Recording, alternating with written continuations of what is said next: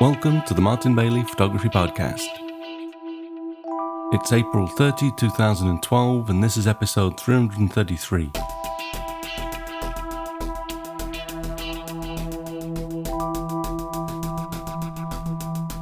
Today we're going to take a look at the 5 winning images from the March 2012 assignment on the theme of food. Turnout for this assignment wasn't great, which I guess proves that what we already know, that food photography isn't as easy as you might think. Thanks to all of you that did get involved though and uploaded your images, and even if you didn't upload an image, I hope that you learned something from the process. Note that if you're listening to the enhanced version of the podcast on your iPhone or iPad, then the images that we look at and talk about today will appear on the screen as we talk about them. And if you listen to the audio version, then the best thing to do is to go over to the blog and you can follow along with the manuscript. You can listen right there on the blog as well. But also, the most important thing really is that the images are there. And if you click on them, you'll be able to view them at the largest size that the participant uploaded them at. And that is at mbp.ac/333 for episode 333.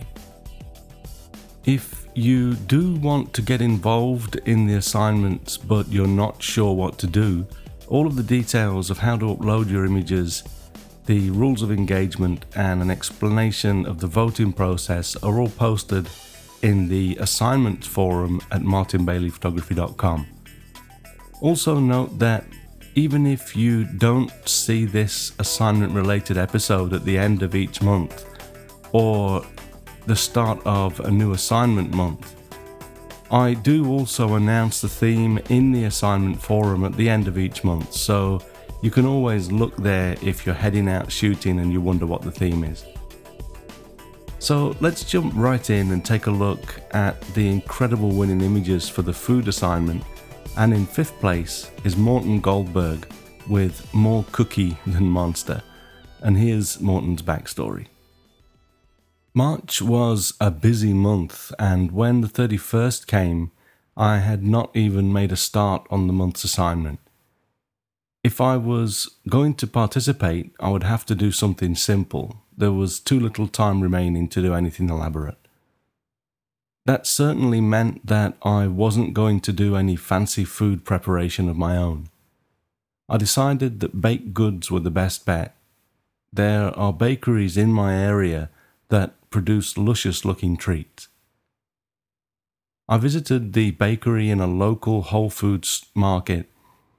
It was near enough to Easter that they had a selection of pastries shaped as bunnies and baby chicks, but I was attracted to a tray of puff pastries decorated to look like Muppet monster heads.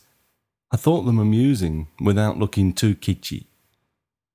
I bought 2. I was afraid that although each was carefully packaged in its own little box, there might be damage on the way home.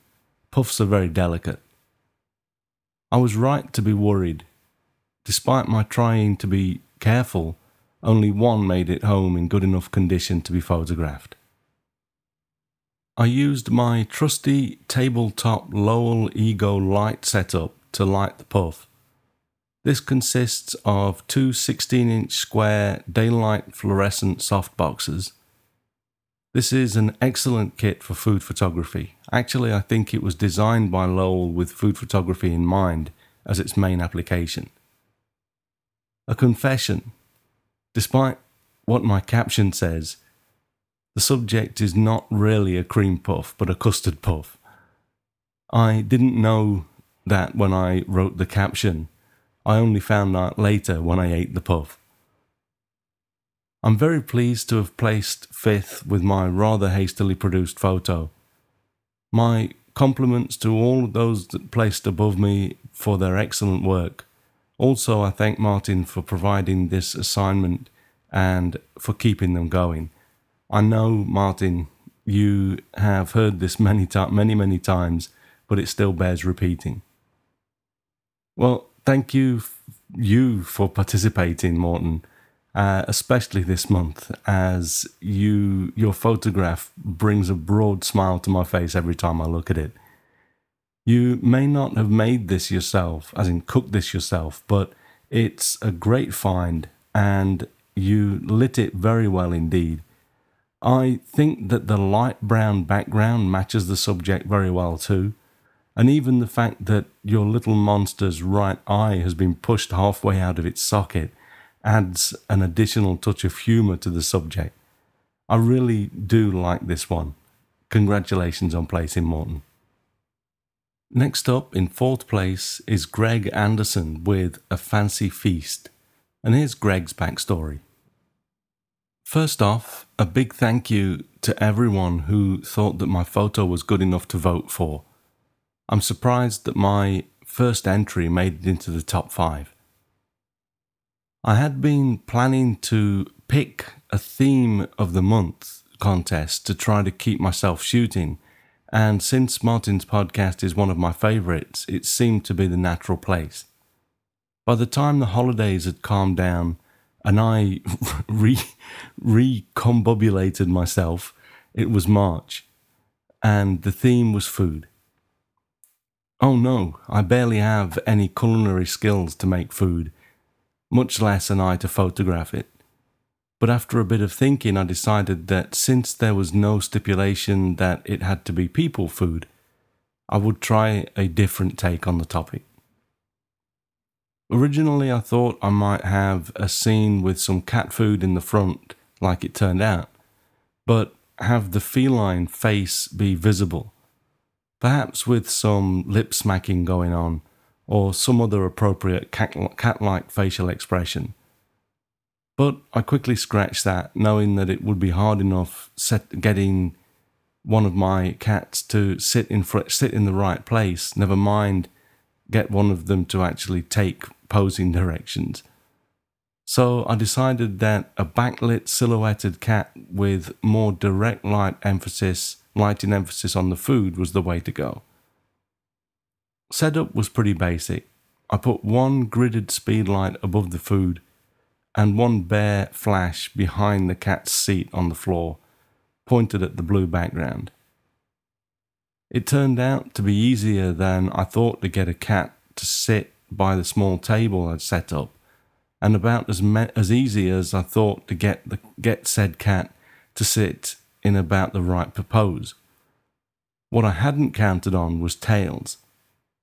After my first round of shots, I found that over half of them had the backlit flash obscured partly by a swishing cattail, since the flash was positioned right where the cat's tail hung over the seat.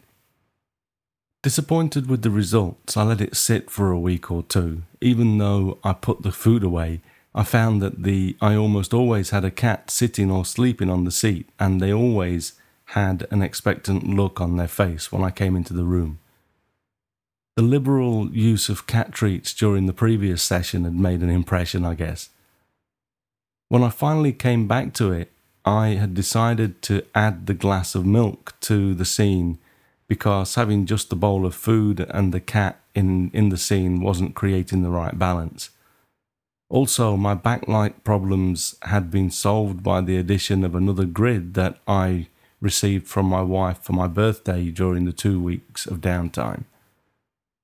Now I could position the backlight flash further to the side and shape the light more.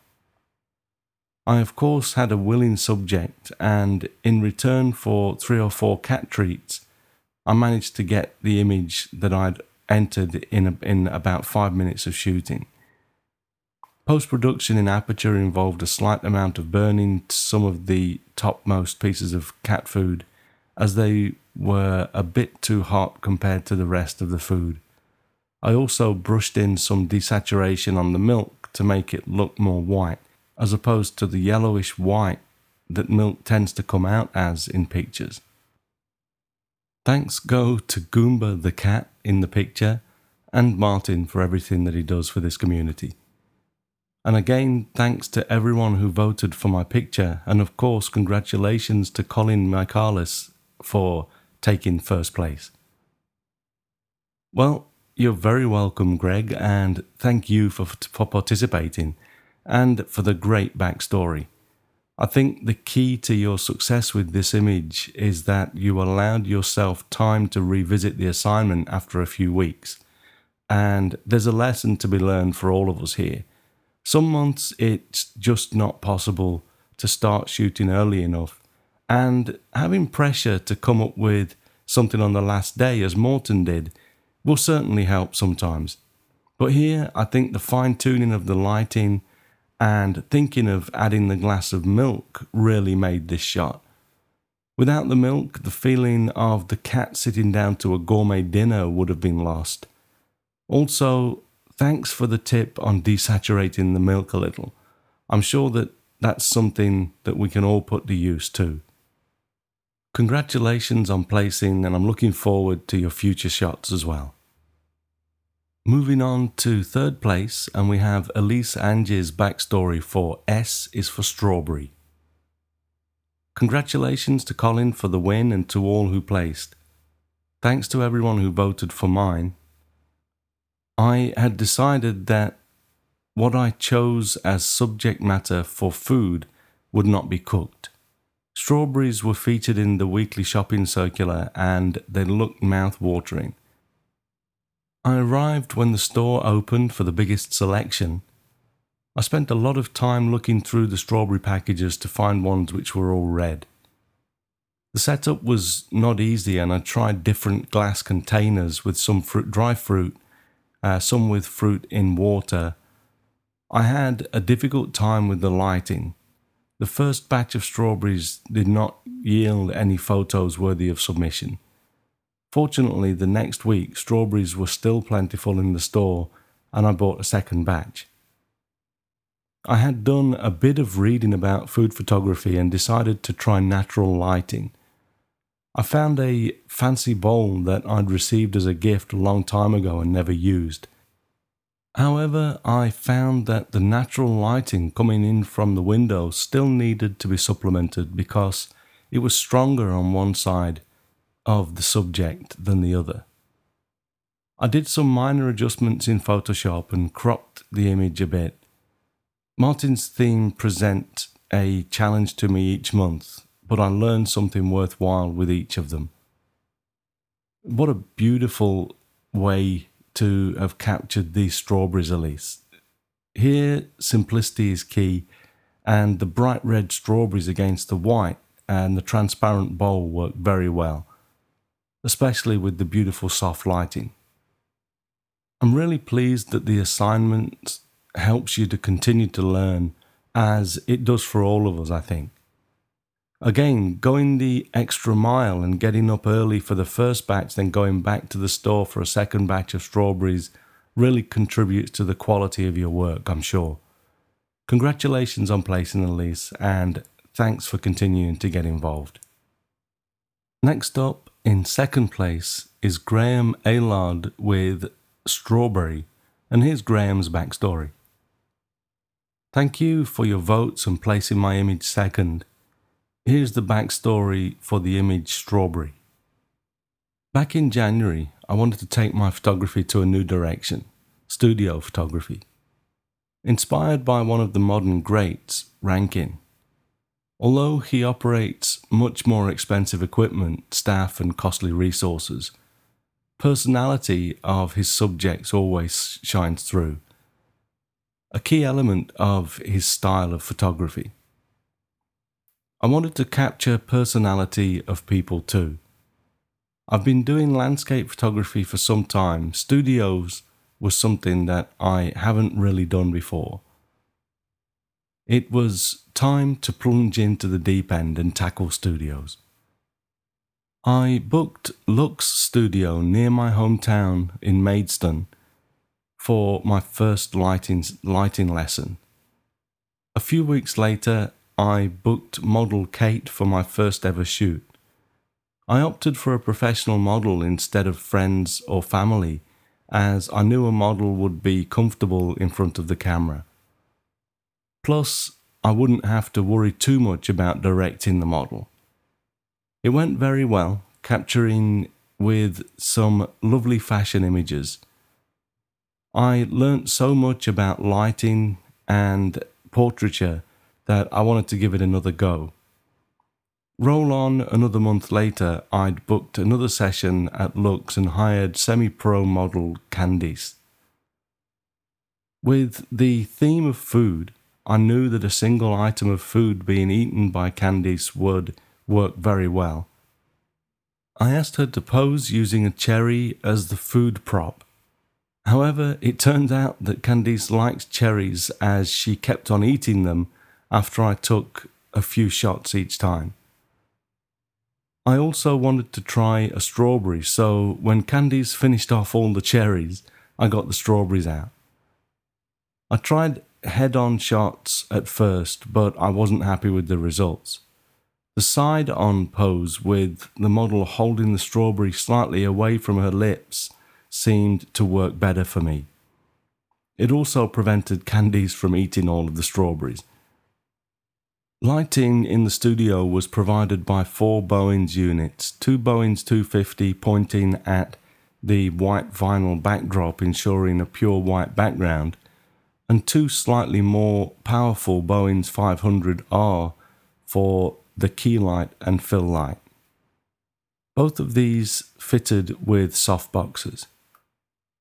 Captured on my new Nikon D7000. Post-processing was done using Lightroom 3. During my efforts to process the studio shoot, my iMac slowly died. Reinstalling the OS didn't help, but a Torx screwdriver size 8, sat-nav windscreen holder, and a new hard drive proved to be the answer. I had to pull the screen off and replace the hard drive, which is located right behind the LCD screen. Pulling the screen off an iMac is certainly not for the faint-hearted. Reinstalled the OS and Lightroom, and all is well. Thankfully, I have a reasonable backup workflow, so I lost none of my images. Back with the working computer, I took the image and tilted it about 40 degrees for a more pleasing composition. I softened the model's skin using the selective brush tool and sharpened the lips. Increased the contrast, brightness, and vibrance. Using the selective brush tool again, I removed the colour from the skin, leaving the strawberry and lips in colour. I was pleased with the result and I'm chuffed to bits for the votes. Thank you. But my biggest critique is my partner, and she liked it too. So much so that my partner wants it framed and displayed in the kitchen of our new home when we move in together soon. Other images of Candice, including the colour version, the cherry images, and the first shoot, can be found on my website, Graham Aylard, AYLARD.com.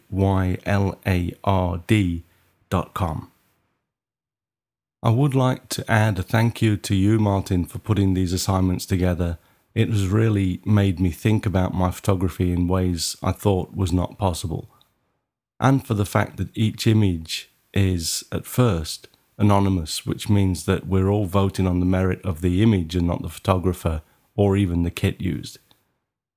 That's really important to me, no matter how many votes I get.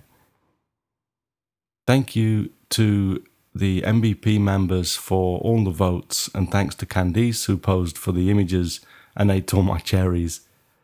I would also like to add a big thanks to my family for all their support.